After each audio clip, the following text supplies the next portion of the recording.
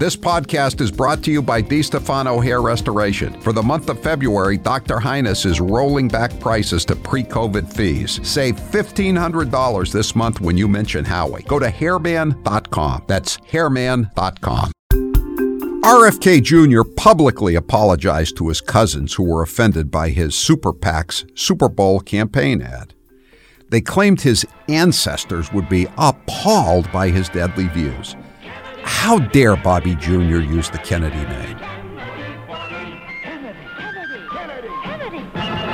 Too late. Probably over 100 million people saw the ad on live television. Do you want a man for president who's seasoned through and through? A man who's old enough to know and young enough to do? Well, it's up to you, it's up to you. It's strictly up to you.